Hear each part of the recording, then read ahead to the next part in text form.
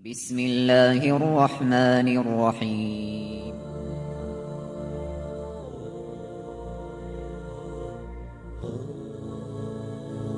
الرحمن العزيز الرحيم القوي السلام الكريم العظيم البصير العليم الحكيم الجبار.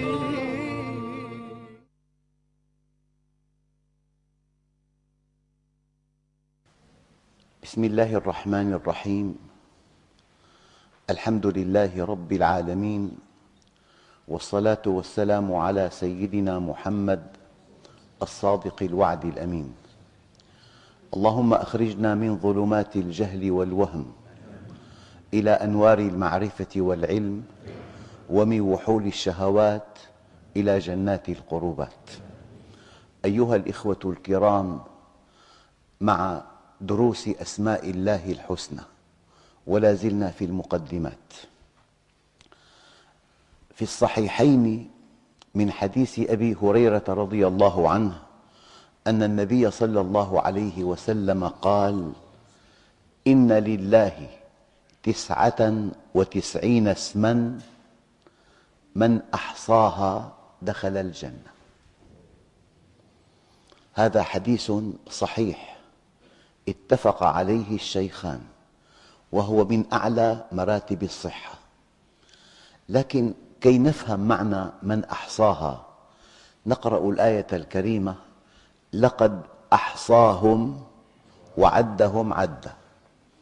يبدو أن الإحصاء شيء والعد شيء آخر، فأنت كمعلم يمكن أن تعد طلابك بشكل سريع، أما أن تحصيهم، أن تعرف إمكاناتهم، مستوياتهم، تفوقهم، وضعهم العائلي، وضعهم في البيت، مدى تقيدهم بمنهج الله عز وجل.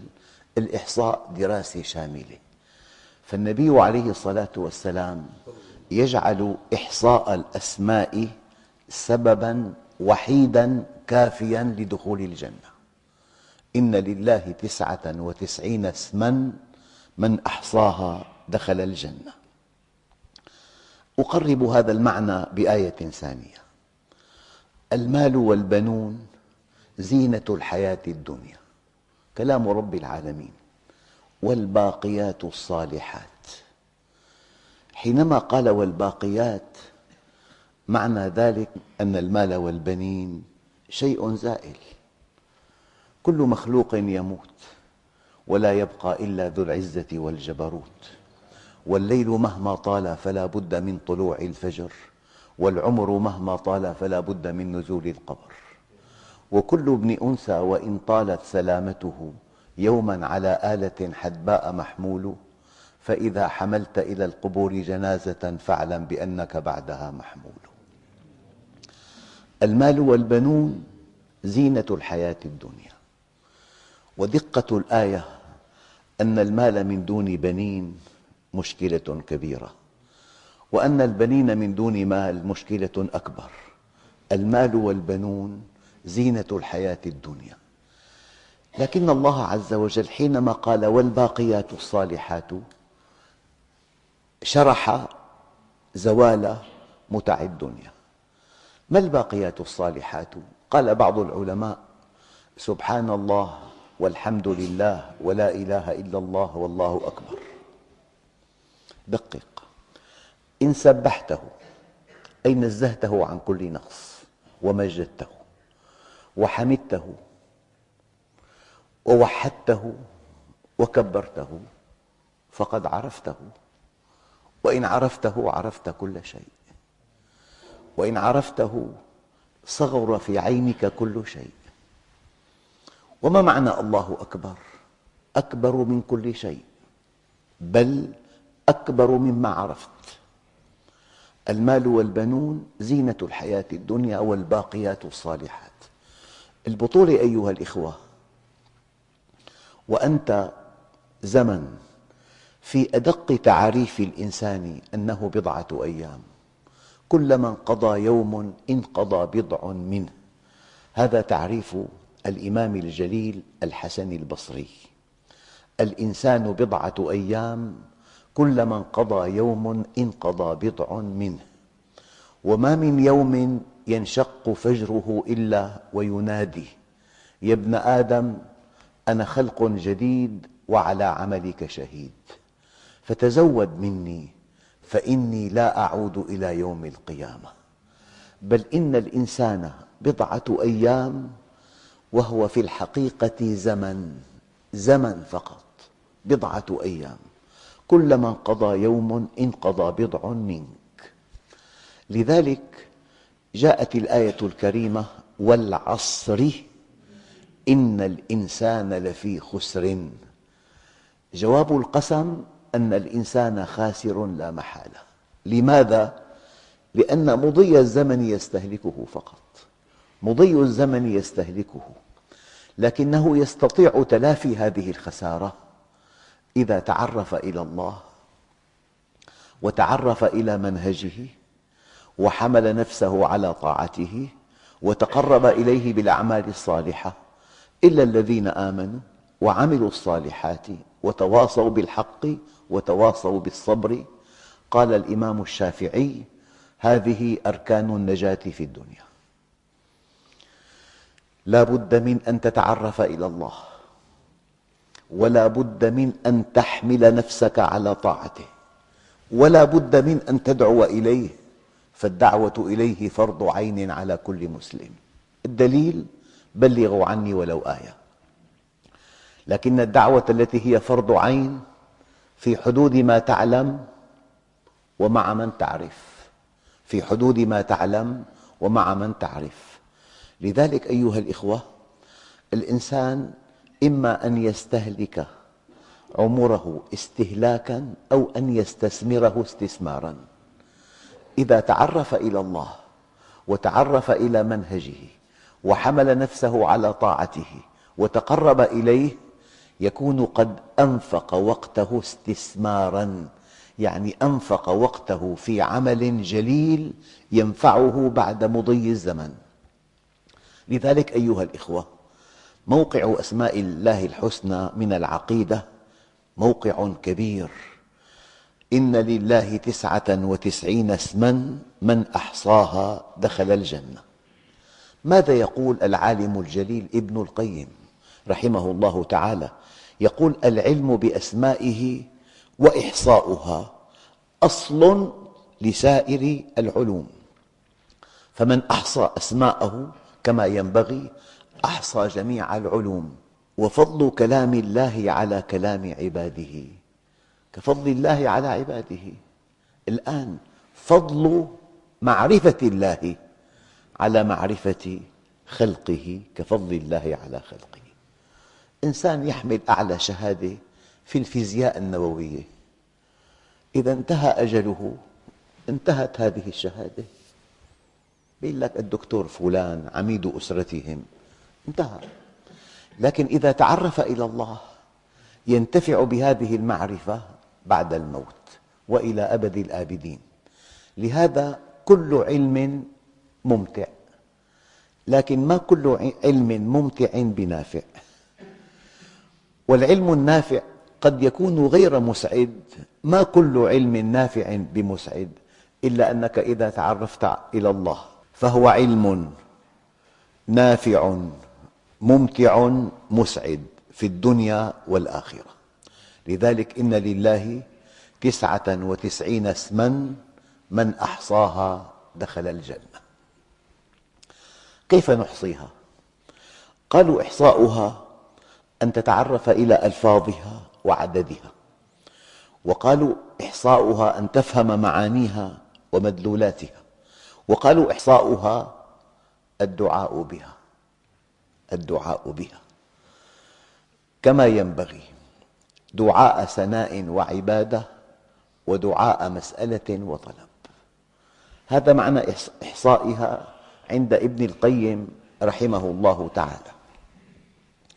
الآن أيها الإخوة، ينبغي أن تتعرف إلى الله وأن تشتق منه كمالا. إذا اتصلت بالرحيم لا بد من أن يستقر في قلبك الرحمة. دقق في قوله تعالى: فبما رحمة من الله لنت لهم. يعني يا محمد، بسبب رحمة استقرت في قلبك من خلال اتصالك بنا كنت لينا لهم، فلما كنت لينا لهم التفوا حولك. ولو كنت فظا غليظ القلب، أي لو كنت بعيدا، يمتلئ القلب قسوة، فإذا امتلأ قسوة انعكس غلظة، فإذا انعكس غلظة انفض الناس من حولك. معادلة رياضية: اتصال، رحمة، لين، التفاف، انقطاع، قسوة، غلظة، انفضاض. معادلة رياضية بالتمام والكمال. فلذلك أيها الإخوة، إذا كان لمؤشر الإيمان مؤشر، ومؤشر الرحمة يمشي مع هذا المؤشر تماما، فكلما ازداد إيمانك ازدادت رحمتك، ومن لا يرحم لا يرحم. عبادي إذا أردتم رحمتي فارحموا خلقي. أبعد قلب عن الله القلب القاسي. الآن أقول لكم: أنت حينما تعرف اسم الرحيم وتتصل بالرحيم يمتلئ قلبك رحمة، وهذه ثمار الصلاة الحقيقية. أقم الصلاة إن الصلاة تنهى عن الفحشاء والمنكر ولذكر الله أكبر. من أدق ما قال المفسرون حول هذه الآية: ذكر الله لك أكبر من ذكرك له. أنت إذا ذكرته أديت واجب العبادة، أما إذا ذكرك الله عز وجل ملأ قلبك رحمة، ملأ قلبك أمنا، ملأ قلبك غنى، ملأ قلبك رضا، ملأ قلبك يقينا.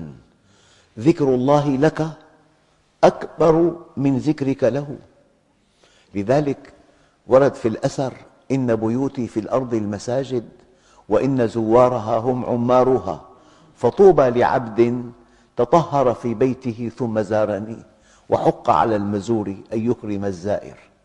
أنت إذا دخلت إلى بيت صديق يقدم لك بعض الضيافة، لكنك إذا دخلت إلى بيت من بيوت الله قد يهبك الله الحكمة، ومن يؤت الحكمة فقد أوتي خيرا كثيرا. بالحكمة تسعد بزوجة من الدرجة الخامسة، ومن دون حكمة تشقى بزوجة من الدرجة الأولى. بالحكمة تسعد بالمال، ومن دون حكمة تبدد المال. أيها الإخوة، من أجل عطاءات الله الحكمة. أنت إذا اتصلت بالحكيم تغدو حكيما. من معاني إن لله 99 اسما من أحصاها دخل الجنة، يعني تخلق بالكمال الإلهي. اشتق من الله الحكمة، اشتق منه الرحمة، اشتق منه العدل. هذه الأسماء الحسنى الرائعة، أنت حينما تتعرف إلى الله وتستقيم على أمره وتتصل به تشتق منه الكمال الإلهي. فلذلك قد أفلح من زكاها وقد خاب من دساها. الفلاح كل الفلاح، النجاح كل النجاح، الفوز كل الفوز في أن تعرفه. يا ربي، ماذا فقد من وجدك، وماذا وجد من فقدك؟ وإذا كان الله معك فمن عليك، وإذا كان عليك فمن معك؟ أيها الإخوة، ورد في الأثر: ابن آدم اطلبني تجدني، فإذا وجدتني وجدت كل شيء، وإن فتك فاتك كل شيء، وأنا أحب إليك من كل شيء. فلو شاهدت عيناك من حسننا الذي رأوه لما وليت عنا لغيرنا، ولو سمعت أذناك حسن خطابنا خلعت عنك ثياب العجب وجئتنا، ولو ذقت من طعم المحبة ذرة عذرت الذي أضحى قتيلا بحبنا، ولو نسمت من قربنا لك نسمة لمت غريبا واشتياقا لقربنا. أيها الإخوة الكرام، ولله الأسماء الحسنى فادعوه بها، يعني اتصل به، يعني تعرف إليه، ثم استقم على أمره، ثم اتصل به، تشتق منه كمالا تتقرب به إلى الله. الرحيم يقبل الرحيم، الحكيم يقبل الحكيم، لا يكون الرفق في شيء إلا زانه، ولا ينزع من شيء إلا شانه. أخواننا الكرام، بالنهاية حينما أثنى الله على رسوله بماذا أثنى عليه؟ بالخلق العظيم، وإنك لعلى خلق عظيم. قد أفلح من زكاها، ومن معاني زكاها أن هذا الإنسان اشتق من الله الكمال، فصار خيراً وعطاءً وانضباطاً ورحمة ولطفاً وتواضعاً. ما الذي يلفت النظر في الإنسان؟ ليس علمه، وليست إمكاناته، وليس ماله، يلفت النظر في الإنسان أخلاقه، والذي يجذب الناس إليك الأخلاق.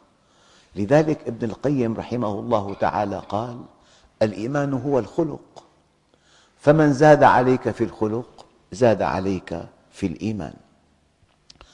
النقطة الدقيقة أيها الإخوة: ولله الأسماء الحسنى فادعوه بها. هل تصدقون أن الدعاء مخ العبادة؟ هكذا قال عليه الصلاة والسلام. وفي رواية أخرى: الدعاء هو العبادة. بل إن الله عز وجل حينما قال: قل ما يعبأ بكم ربي لولا دعاؤكم. دقق، أنت حينما تدعو جهة ما أنت موقن أنها موجودة. ما في إنسان يدعو جهة غير موجودة، يكون أحمق. أنت حينما تدعو الله أنت حتما موقن بوجوده، وأنت حتما موقن بأنه يسمعك. والله عز وجل إن تكلمت فهو يسمعك، وإن تحركت فهو يراك، وإن أسررت شيئا فهو يعلم ما في قلبك. إن تكلمت فهو يعلمك، وإن تحركت فهو يراك، وإن أسررت فهو عليم بذات الصدور. علم ما كان، وعلم ما يكون، وعلم ما سيكون، وعلم ما لم يكن لو كان كيف كان يكون. أنت حينما تدعو الله موقن قطعاً أنه موجود، وموقن قطعاً أنه يسمعك، وموقن قطعاً أنه قادر على كل شيء، وهو على كل شيء قدير. القوانين بيده، الأقوياء بيده، من فوقك بيده، من تحتك بيده، من حولك بيده، صحتك بيده، رزقك بيده، أهلك بيده، أولادك بيده. لذلك ما تعلمت العبيد أفضل من التوحيد. فلا تدع مع الله إلها آخر فتكون من المعذبين. أحد أكبر أسباب العذاب النفسي أن تدعو مع الله إلها آخر. فلذلك أنت حينما تدعو الله: ولله الأسماء الحسنى، أسماؤه حسنى، كماله مطلق. أخواننا الكرام، القاضي إذا حكم 1000 حكم 5 أحكام غير عادلة عن خطأ في التصور أو في المعلومات، يسمى عند أهل الأرض قاضياً عادلاً. هذا شأن البشر، لكن شأن خالق البشر أنه لا يمكن أن نجد خطأ واحدا في أفعال الله عز وجل. هذا معنى سبحان الله. الله عز وجل مطلق، منزه عن كل نقص إطلاقا. فلذلك أنت حينما تتصل بالإله المطلق تشتق منه الكمال. الذي يلفت النظر في شخصيتك الكمال الذي اكتسبته من اتصالك بالله عز وجل. نعود للآية مرة ثانية: فبما رحمة من الله لنت لهم ولو كنت فظا غليظ القلب لانفضوا من حولك. في ملمح دقيق جدا أيها الإخوة، يعني أنت أيها النبي، أنت سيد الخلق وحبيب الحق وسيد الأنبياء والمرسلين وسيد ولد آدم وحبيب رب العالمين، ويا من بلغت سدرة المنتهى، ويا من أوتيت الوحي والقرآن والمعجزات. أنت على الرغم من كل ذلك لو كنت فظا غليظ القلب لانفضوا من حولك. فكيف بإنسان ليس نبيا ولا رسولا ولا يوحى إليه ولا معه معجزات ولا عنده بيان ولا فصاحة وفيه غلظة؟ لما الغلظة؟ من أمر بمعروف فليكن أمره بمعروف. فإذا الذي بينك وبينه عداوة كأنه ولي حميم، ما لم تعامل الذي بينك وبينه عداوة كأنه ولي حميم أنت لست في المستوى المطلوب. لكن هناك أخطاء كثيرة تداخلت أخلاق الجهاد مع أخلاق الدعوة إلى الله. أخلاق الدعوة إلى الله: فإذا الذي بينك وبينه عداوة كأنه ولي حميم. أما أخلاق الجهاد: يا أيها النبي جاهد الكفار والمنافقين واغلظ عليهم. هي أخلاق الجهاد. أكبر خطأ أن يستخدم الدعاة أخلاق الجهاد في الدعوة إلى الله. ولو كنت فظا غليظ القلب لانفضوا من حولك. فلذلك أنت حينما تدعو الله أنت موقن أنه موجود، وأنت حينما تدعو الله أنت موقن بأنه يسمعك، وأنت حينما تدعو الله أنت موقن بأنه قدير على كل شيء، وأنت حينما تدعو الله أنت موقن فضلا عن كل ذلك أنه يريد أن يستجيب لك، يحبك. إلا من رحم ربك ولذلك خلقهم. إنسان ناجى ربه قال: يا رب، إذا كانت رحمتك، دققوا في الآية، اذهبا إلى فرعون إنه طغى فقولا له قولا لينا لعله يتذكر أو يخشى. إنسان ناجى ربه فقال: يا رب، إذا كانت رحمتك بمن قال أنا ربكم الأعلى، اذهبا إلى فرعون إنه طغى فقولا له قولا لينا، فكيف رحمتك بمن قال سبحان ربي الأعلى؟ وإذا كانت رحمتك بمن قال ما علمت لكم من إله غيري، فكيف رحمتك بمن قال لا إله إلا الله؟ لذلك قل ما يعبأ بكم ربي لولا دعاؤكم فقد كذبتم. أنت حينما تدعو الله موقن بأنه موجود، وموقن بأنه يسمعك، وموقن بأنه قدير على كل شيء، وموقن بأنه يحب أن يرحمك. إلا من رحم ربك ولذلك خلقهم. لذلك قل ما يعبأ بكم ربي لولا دعاؤكم إن لله 99 اسما من أحصاها دخل الجنة ولله الأسماء الحسنى فادعوه بها. تعرفوا إليه، تعرفوا إلى منهجه، احملوا نفسكم على طاعته، تقربوا إليه بالأعمال الصالحة، تتصلون به. إن اتصلتم به تشتقون الكمال الرائع من الذات العلية، من الذات الإلهية. عندئذ الكمال ليس تصنعا، الكمال سجية طبعا، في لطف، في تواضع، في رحمة، في إنصاف، في حكمة بالغة. لذلك أنت حينما تتصل به تذكره، وذكرك له أقل من ذكره لك. إذا ذكرك منحك القرب، منحك السعادة، منحك الرضا، منحك اليقين، منحك الأمن. هذه نعم الله الكبرى أيها الإخوة. فلذلك نحن في هذا الدرس إن شاء الله مهدنا لأسماء الله الحسنى، وفي لقاء آخر إن شاء الله تعالى نتابع هذا الموضوع بأسماء الله الحسنى، والحمد لله رب العالمين. بسم الله الرحمن الرحيم، الحمد لله رب العالمين، والصلاة والسلام على سيدنا محمد الصادق الوعد الأمين. اللهم أعطنا ولا تحرمنا، أكرمنا ولا تهنا، آثرنا ولا تؤثر علينا، أرضنا وارض عنا. وصلى الله على سيدنا محمد النبي الأمي وعلى آله وصحبه وسلم، والحمد لله رب العالمين. الفاتحة.